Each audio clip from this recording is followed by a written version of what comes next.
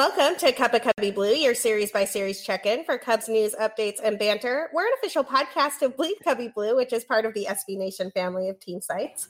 And you can find us wherever you get your podcast by searching for Bleed Cubby Blue. We also blast each episode and related content from our Twitter at Cup of Cubby Blue. I'm Sarah Sanchez, and I write about the Cubs at bleedcubbyblue.com. Hey guys, I'm Andy Cruz Vanasek, and boy, am I happy to be heading to Milwaukee. Are you, though? I am. Because it's Milwaukee. And yeah. But I guess it's like a home game because it definitely is Wrigley North. Well, I kind of felt like this series was Wrigley West. I kind of did too, except the Cubs weren't winning the games.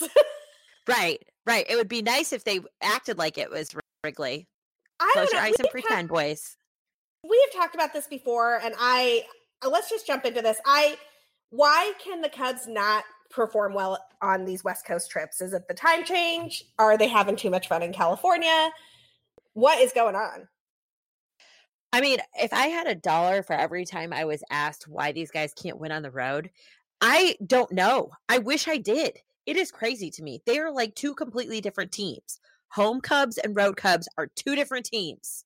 It is not okay. Particularly in 2019. But this also, we talked about this a little bit on the last episode, and I didn't want to be right about this, but the Cubs were running into a red hot Giants team that just keeps finding ways to win, and that's what they did for the first two games. Those first two games were totally winnable, and the Cubs had leads in both of them, and the Giants just, pesky, really pesky.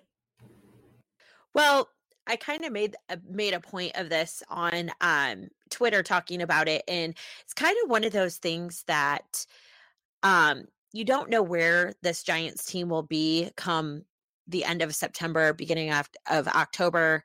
You don't have any ideas. But here's the thing. If they're beating teams like the Cubs and, whatever their record is now for the last 20 games. I'm sure it's something obnoxious. It's like 17-3. I was just going to say something obnoxious like 17-3. We're kind of giving them false hope. Because do we really see this team surging and playing this good all the way through the end of September? I don't really see this team ending up as a close contender for a wild card. Now, crazier things have happened, and I've obviously been wrong because I really predicted the Cubs would take 2 out of 3 of this series. But I just think that this is kind of like one of those things where if you want to find silver lining on it, this would be the Cubs' way of making sure that San Francisco is not sellers and somebody like Madison Bumgarner stays in the West and doesn't go to somebody like St. Louis or Milwaukee that could be looking for another starter. Well, I'm definitely here for Madison Bumgarner staying put in San Francisco. I think he's here for it too. And you do not need to come east of the Mississippi, Mr. Bumgarner. You can just stay right where you are. Let's talk about some of the highlights and lowlights from a couple of these games. So in game one of the things that I really just wanted to talk about here, did you see this splashdown home run that Robel Garcia hit? It was crazy. I don't think it's landed yet. Has it landed? I think it's still going to the bottom of the bay. They were fighting over it in kayaks out there. This was a shot. If you have not seen this home run, this is one of the most impressive home runs that I have ever seen. The exit velocity was like 112.8 miles per hour. I think it went 458 feet or 454 feet or some stupid number of feet out into McCovey Cove. I think Robel Garcia is for real. Like, this guy just gets extra base hits and strikes out. And if he's getting extra base hits all the time, I'll deal with a third of the time him striking out. Yeah, I'm totally on board with this kid too. And I know everybody is like, calm down. It's not like the, second coming of Babe Ruth or anything like that. But I get it. Right now, compared to what we're used to, this dude is a breath of fresh air. I watched him, and not to jump ahead, but just to put it in perspective, his bat, yes, okay, we're going to have some strikeouts with the walk. The rate is not good. So far, it's been okay because when he hits monstrous home runs. his glove was, I mean, I don't want to say that it was a concern, but it wasn't like he was an upgrade to anybody else that we had playing second base. Today, he looked phenomenal. He had 2 outstanding defensive plays. And I don't know about you, but I will take that second baseman all day long. Yeah, absolutely. He's been playing just fine at second base. I kind of never want to see him in left field again, but we can talk about that when we get to game 2. He seems fine. He seems totally fine. I'm happy with him at second. I'm happy with his bat in the lineup. The Cubs lineup looks fundamentally different when Wilson Contreras is healthy and Robel Garcia is in the lineup, and I love it. Yeah, I mean 100%, and it's also nice to have somebody like Victor Caratini who can come in and sub in for say an Anthony Rizzo and still put a pretty good bat in the lineup as well. So let's talk about some of the not so great stuff in this first game. Pedro Strop is really struggling. And I wrote about this for Bleed Cubby Blue. I tried to take a look at what he's been doing differently with his pitches and his velocity to see if I could get any idea what's going on here. But the thing that really jumped out at me looking at a whole bunch of Fangraphs and Baseball Savant data is that he has a barrel rate in 2019 of 13%.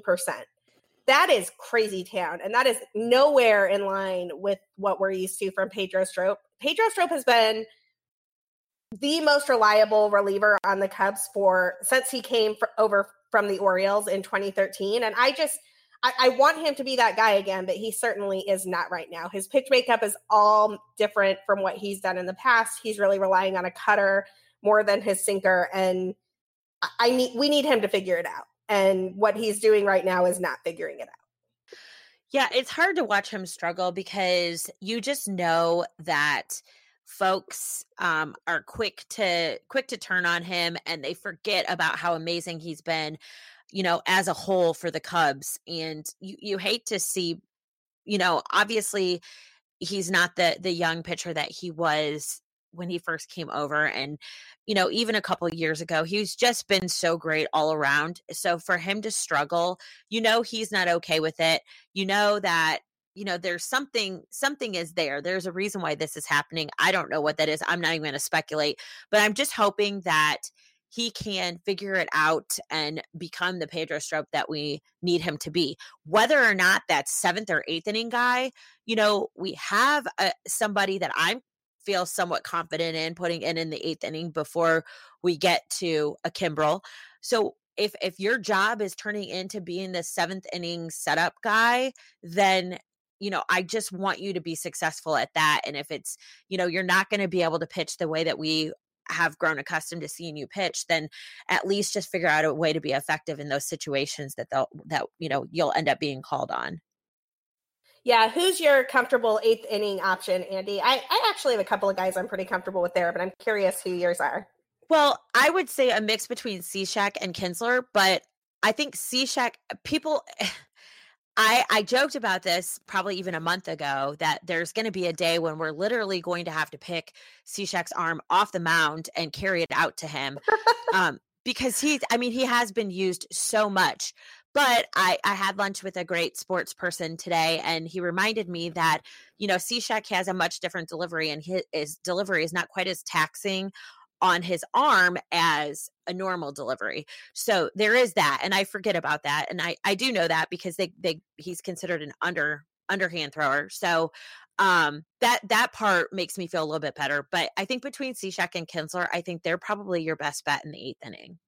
I mean, Kinsler was really good in the 8th inning today. It is the 24th. We're recording right after the Cubs have finally won a game against San Francisco. So I'm happy to see Salt in the 8th inning until hopefully, knock on wood, Brandon Morrow comes back and can take that job over from him.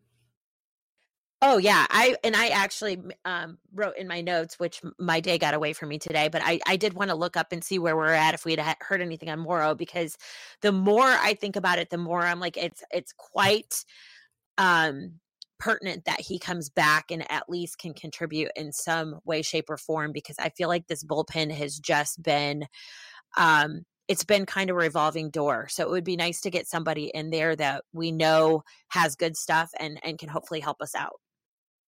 Yeah, so, he has been throwing to live batters. He does look like somebody who could be back, and the Cubs are acting like he's going to be back.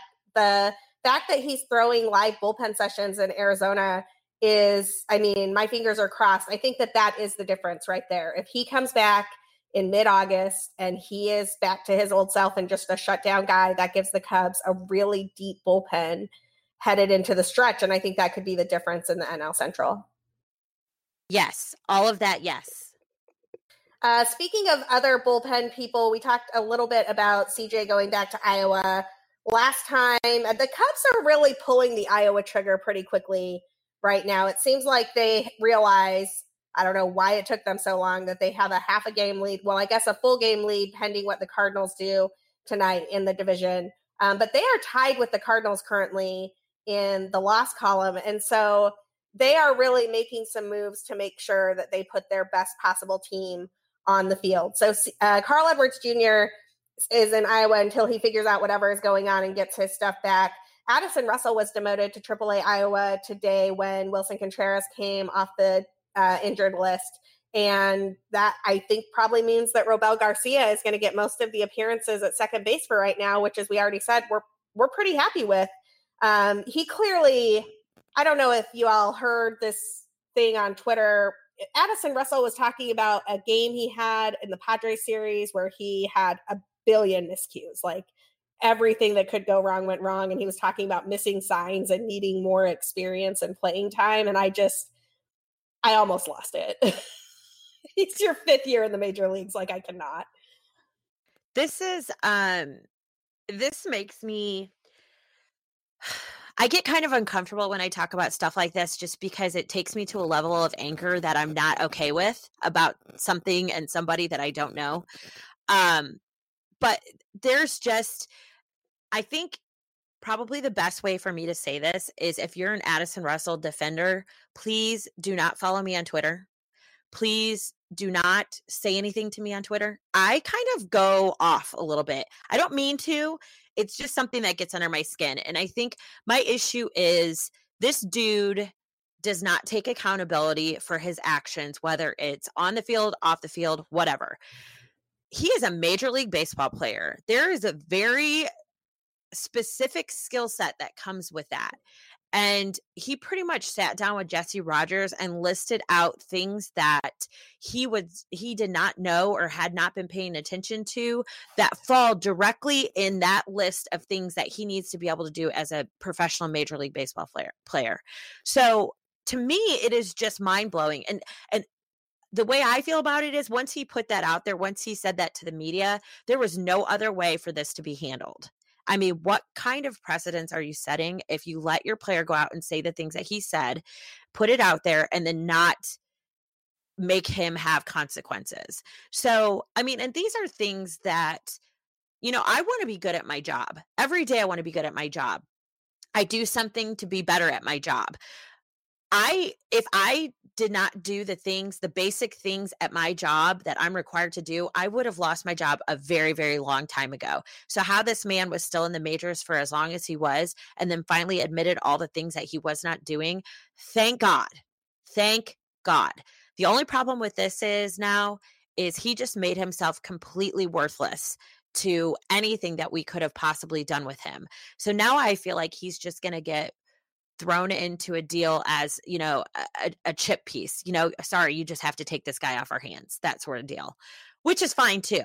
But it's just embarrassing to me to not only have a player like this wear our uniform, but also to just feel like you're okay enough with yourself and how you're playing, and you don't mind looking your teammates in the eye when you just go ahead and vocalize all the things that you're not doing. That is so basic. And so, everyday parts of the game. It's just embarrassing. So, sayonara.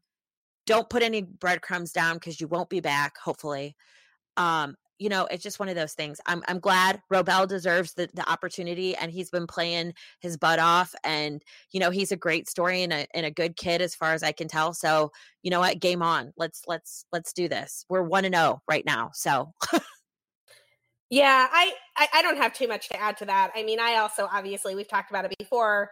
There are non-baseball reasons to be concerned about Addison Russell, but this is a pretty big baseball reason to be concerned about Addison Russell. It is disconcerting to read his interview with Jesse Rogers and think that this is somebody who has played multiple years at the big league level and is still missing signs, really just zoning out on the base paths, not aware of what defensive alignments are supposed to look like. That all of it is just, it's kind of mind-boggling to me. And like you said, I don't know when or if he is coming back. I don't know if he'll be part of a deal and what he would bring in a return right now. But I did think it was really telling that even Joe Maddon seemed to have some, he's very reticent to criticize his players. And he criticized Addison Russell about this. He also, I thought it was really telling. And, part of this, let's just talk about game 2 and the late innings and how like everything was bizarro world in the late innings with Daniel Descalso coming in as like a pinch hitter for Albert Almora. And then the worst defensive alignment possible is on the field because the Cubs are down, but you need Robel Garcia in left and Daniel Descalso is playing second. All of it was crazy, right? Like the entire defensive alignment was out of control in an extra inning game in San Francisco, which is one of the hardest outfields to play. But I think that some of that was Joe's hand was kind of forced by these comments, and he could not put Addison Russell out there as a defensive replacement late. So he came in, he pinched hit, and then he was gone. And then he went back to Iowa as soon as Wilson Contreras was healthy again.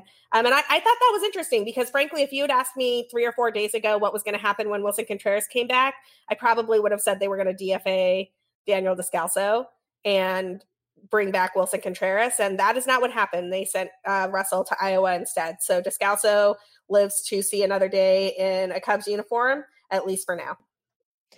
Yeah, I mean, all you got to do is just let him go, let Addison go on his own and not have any sort of influence as far as like PR is concerned, because he's going to write his own dang story. Like he's doing this to himself. If had he not come out and said the things that he said to Jesse Rogers, I 90% believe that it would have been Daniel Descalso that would have been DFA'd instead of Addison sent down. But you can't not do anything in that situation. I mean, you have to do something, because not only is he becoming a bigger thorn in your side, but you can't imagine that his teammates are happy with what's going on either. And that creates animosity. And, I just feel like there was probably a really good vibe and a really good aura going on before he came back. And now I just want to get back to that and just forget he was ever here. Well, I mean, the Cubs were like 21-13 before Addison Russell came back. They have been a 500 ball club, like almost exactly the time that he has been back on this roster. And now we'll see what they can do with him back in Iowa and Robel Garcia getting most of the starts at second. Speaking of, game 3 looked a lot better than the first 2 games in the series. I think we're just going to put those in the let's not talk about them anymore category. The Cubs scored all of their runs off home runs. The ball travels a lot better during the day in San Francisco than it does in the evening, just based on how the marine layer settles in that park. There were some miscues here. I don't want to pretend that this was a perfect game. Late in the game, Robel Garcia didn't leg out a pop-up and missed out on an extra base hit instead of a single. Kyle Schwarber kind of misplayed a ball in the 9th inning that gave me, I'm not going to lie, Andy, I thought if we had to record this podcast after the Cubs blew another lead in San Francisco and got swept by the Giants, I was going to break things.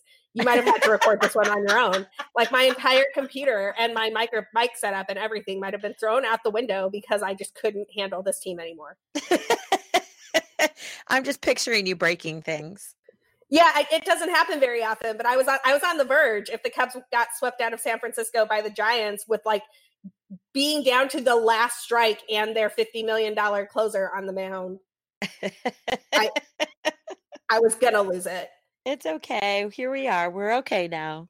Yeah, but we're in the happy land where the Cubs won, so that's great. Right. And they won. They get an off day. They won a game that, frankly, I was really excited to see them battle back in a tough spot. In case you missed it, Lester was sick, so this was a spot start for Chatwood. And I was actually really surprised he didn't pitch in the Marathon game too, but maybe Joe already knew that Lester wasn't 100%, so he was saving him in case he needed to pitch today. Chatwood, I thought, with a couple of hiccups here and there were some There were some wild pitches and a couple of walks, but I thought he had a really nice outing, all things considered. The bullpen really held it down. And the bench really stepped up big. Anthony Rizzo got thrown out of this game for I don't even know what. I was at work and it sounded really sketchy. Andy, can you tell me what happened with this Anthony Rizzo ejection? So I think it was the whole at bat combined was kind of leading up to this. There was a very questionable strike call, and he kind of you can just tell he kind of did a little spin away and definitely took a few steps out of the box. And, I'm sure uttered some things under his breath that probably weren't so nice. And then ultimately he struck out swinging, but was obviously very upset and was screaming and maybe took 3 steps away from the umpire, and the umpire tossed him. So I'm guessing that probably that first questionable strike, he probably said something in the direction of the ump that just kind of started the process of him being ejected. But it was a pretty quick toss, I will say. So yeah, but that was pretty much what happened. I think it was kind of a building up type situation. Yeah, from what I could hear in the aftermath, it sounded a little bit surprising to Pat on the radio. And generally, I consider him a pretty good barometer of when stuff has gone sideways and when stuff is accurate. That was the same inning that the Cubs lost Chris Bryant, who left with knee pain. And hopefully that's nothing serious, because he really has been on fire lately, and the Cubs need his bat and his glove in the lineup. But so, they battled back with their bench. They did it in a game where one of their best pitchers couldn't start. And I thought that was a really nice thing to see to get this last win in San Francisco. 100%. I was with my very intelligent sports friend at lunch today and mentioned that I did not like starter Chatwood, that I liked reliever Chatwood. I am not joking. These words came out of my mouth today. So when I got back to my office and read my text messages that Chatwood would indeed be starting and replace John Lester, you can imagine how I felt. So this was actually a pleasant surprise. So yes, he still had 5 strikeouts. Not terrible. 1 walk, some erratic pitches, but nothing too crazy. It was a pretty solid outing for him, and I'm happy that we still have him and he's still a Cub. And I'm happy to get back to seeing some reliever Chatwood, because we had not seen him in a long time. Seriously, I want the rotation back. I want Hamels back. I would like Cole Hamels back. And I want the rotation back to normal, and Chatwood doing the long man thing in the bullpen, and Brandon Morrow back and healthy. These are things I want, Cubs. Get it done. Okay, well, hey, real quick, I don't mean to cut you off, but I just got something on my phone that Chris Bryant apparently caught his cleat in the turf when he was taking indoor batting practice today. Tweaked his knee, and it had been bugging him all game, but he said he'll definitely be in on Friday. Okay. So good, nice. So nothing serious for KB. That's outstanding. Last thing before the break, just quickly around the NL Central, things are going to get heated here. The Cubs have a lot of games left against their division rivals. They're headed to Milwaukee. Milwaukee is in 3rd place now. They have been passed by a surging Cardinals team. The Cardinals are 8-2 in their last 10. They have not played yet on Wednesday, so it's possible that they'll still be just half a game in back of the Cubs at the end of tonight. Y'all are Pirates fans now, in case you didn't know. And Paul Goldschmidt is heating up, which is something I've been a little bit nervous about for most of the season. I kind of knew that he was not going to be just an average hitter or below average hitter for most of the season, and it appears that he is picked now to get hot. So I'm a little nervous about the Cardinals. Yeah, agreed. I kind of knew that with Goldschmidt, that was not the player that we were going to get that entire season, that it was a matter of time before he kind of figured things out and got to a place where we recognize him as the Goldschmidt of old. So not excited about this upcoming series with them, because obviously those head-to-head games give us the most movement one direction or another. And yeah, they're hot right now. There's no denying that. So looking to Pittsburgh to cool them off tonight and tomorrow, and then they have the Astros this weekend. So if Pittsburgh doesn't cool them off a little bit over the next couple games, I have a feeling that the Astros might do the trick. One team that is not surging is the Milwaukee Brewers. We're going to take a quick break for our sponsors, and then we're going to come back and talk about the Cubs heading to Milwaukee. And we're back. Okay, so a couple of things about Milwaukee. Last time on the podcast, we talked about the fact that Brandon Woodruff was headed to the injured list. It looks like right as we started recording, Jhoulys Chacin is also probably headed to the injured list. I'm seeing rumors on Twitter that he has an oblique strain, which means the Brewers are down 2 starters right before the trade deadline, and they have not been a super hot team lately. They were really struggling with the Reds. They're 6-4 in their last 10. They've been knocked out of second place by the Cardinals. I kind of think we might see a pretty desperate Brewers team this weekend in Milwaukee. What about you, Andy? 100%. 100%. You know, they're freaking out a little bit. They've not been in third for a long time, or, you know, anything less than first or second in a long time. This is what I mean. This is when I said that it's, you know, you always try to find the silver lining. It was not the worst thing in the world that the Cubs dropped 2 to San Francisco. Keep their hopes alive that they could still potentially make a run, so they keep all their pieces, because somebody like Milwaukee is going to throw everything in the kitchen sink at a team to get a decent starter so that they can get back in this thing, especially because that's their second starter that went down this week. So I mean, there's a way to look at everything that happens in this crazy game, but I'm telling you, that was probably this series, while, you know, you and I had discussed it being pretty huge for the Cubs, I think it was bigger for the Giants, and I think it probably ended up helping us in the long run. Yeah, the Giants are still 2.5 games out in the wild card, and frankly, like, they're close enough. It's Bochy's last year. I can see them choosing to hold on to Bumgarner, to Will Smith, to some of their other pieces rather than selling. And if they do that, that is helpful to the Cubs in their division race, because those are all pieces that the Brewers and Cardinals would absolutely love to have.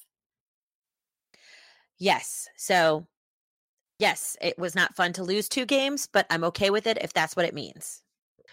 Speaking of pitchers and the Brewers, you got to imagine this might shift a little bit, since depending on when Lester is feeling up to pitching again. But right now it looks like on Friday, the Cubs will be starting Jose Quintana against Gio Gonzalez.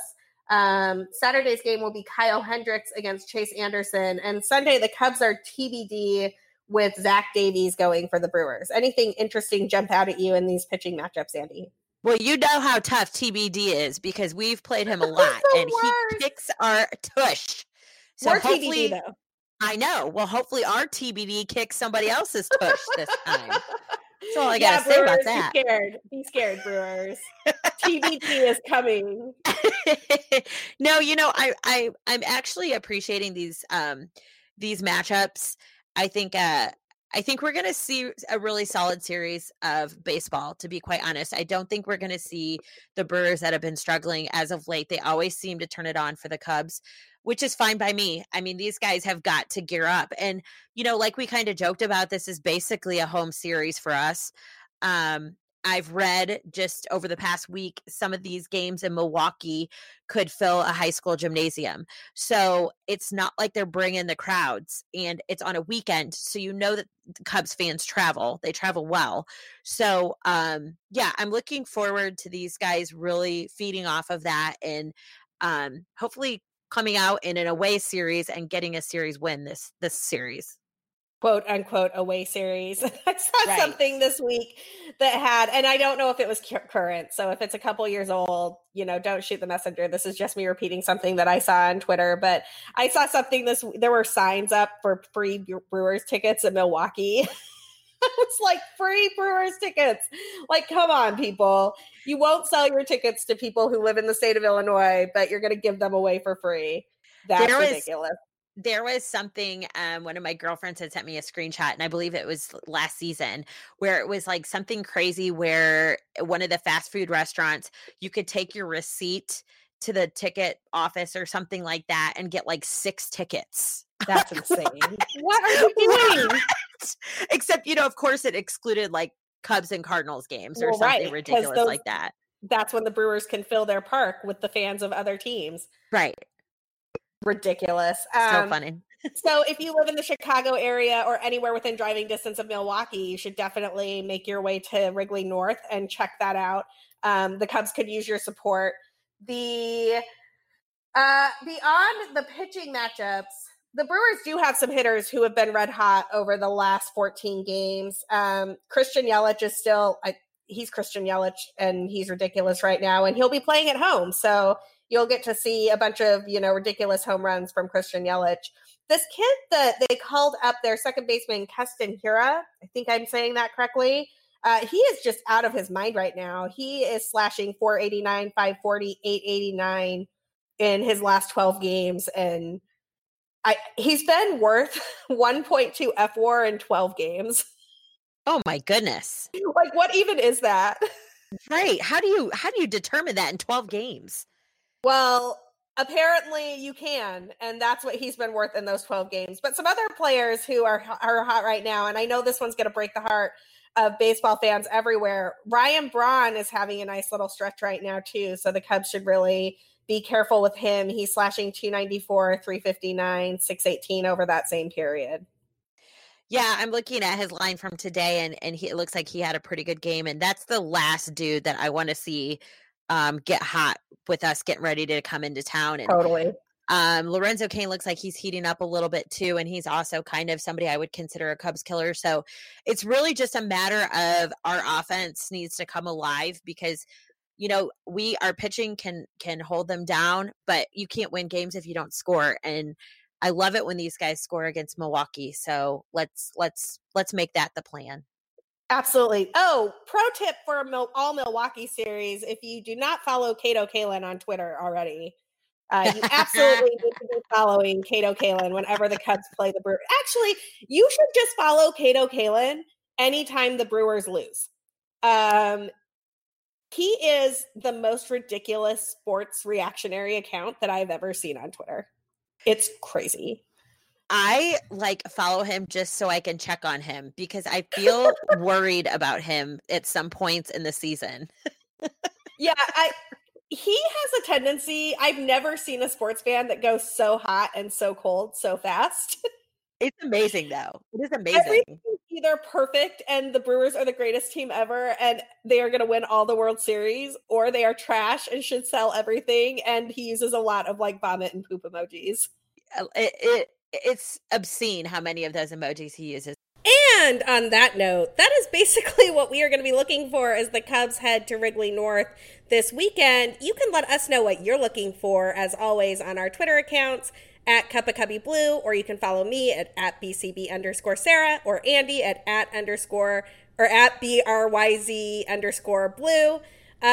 Follow us, let us know what you're looking for, and go Cubs. This is going to be a real crucial series against the Brewers at Wrigley North.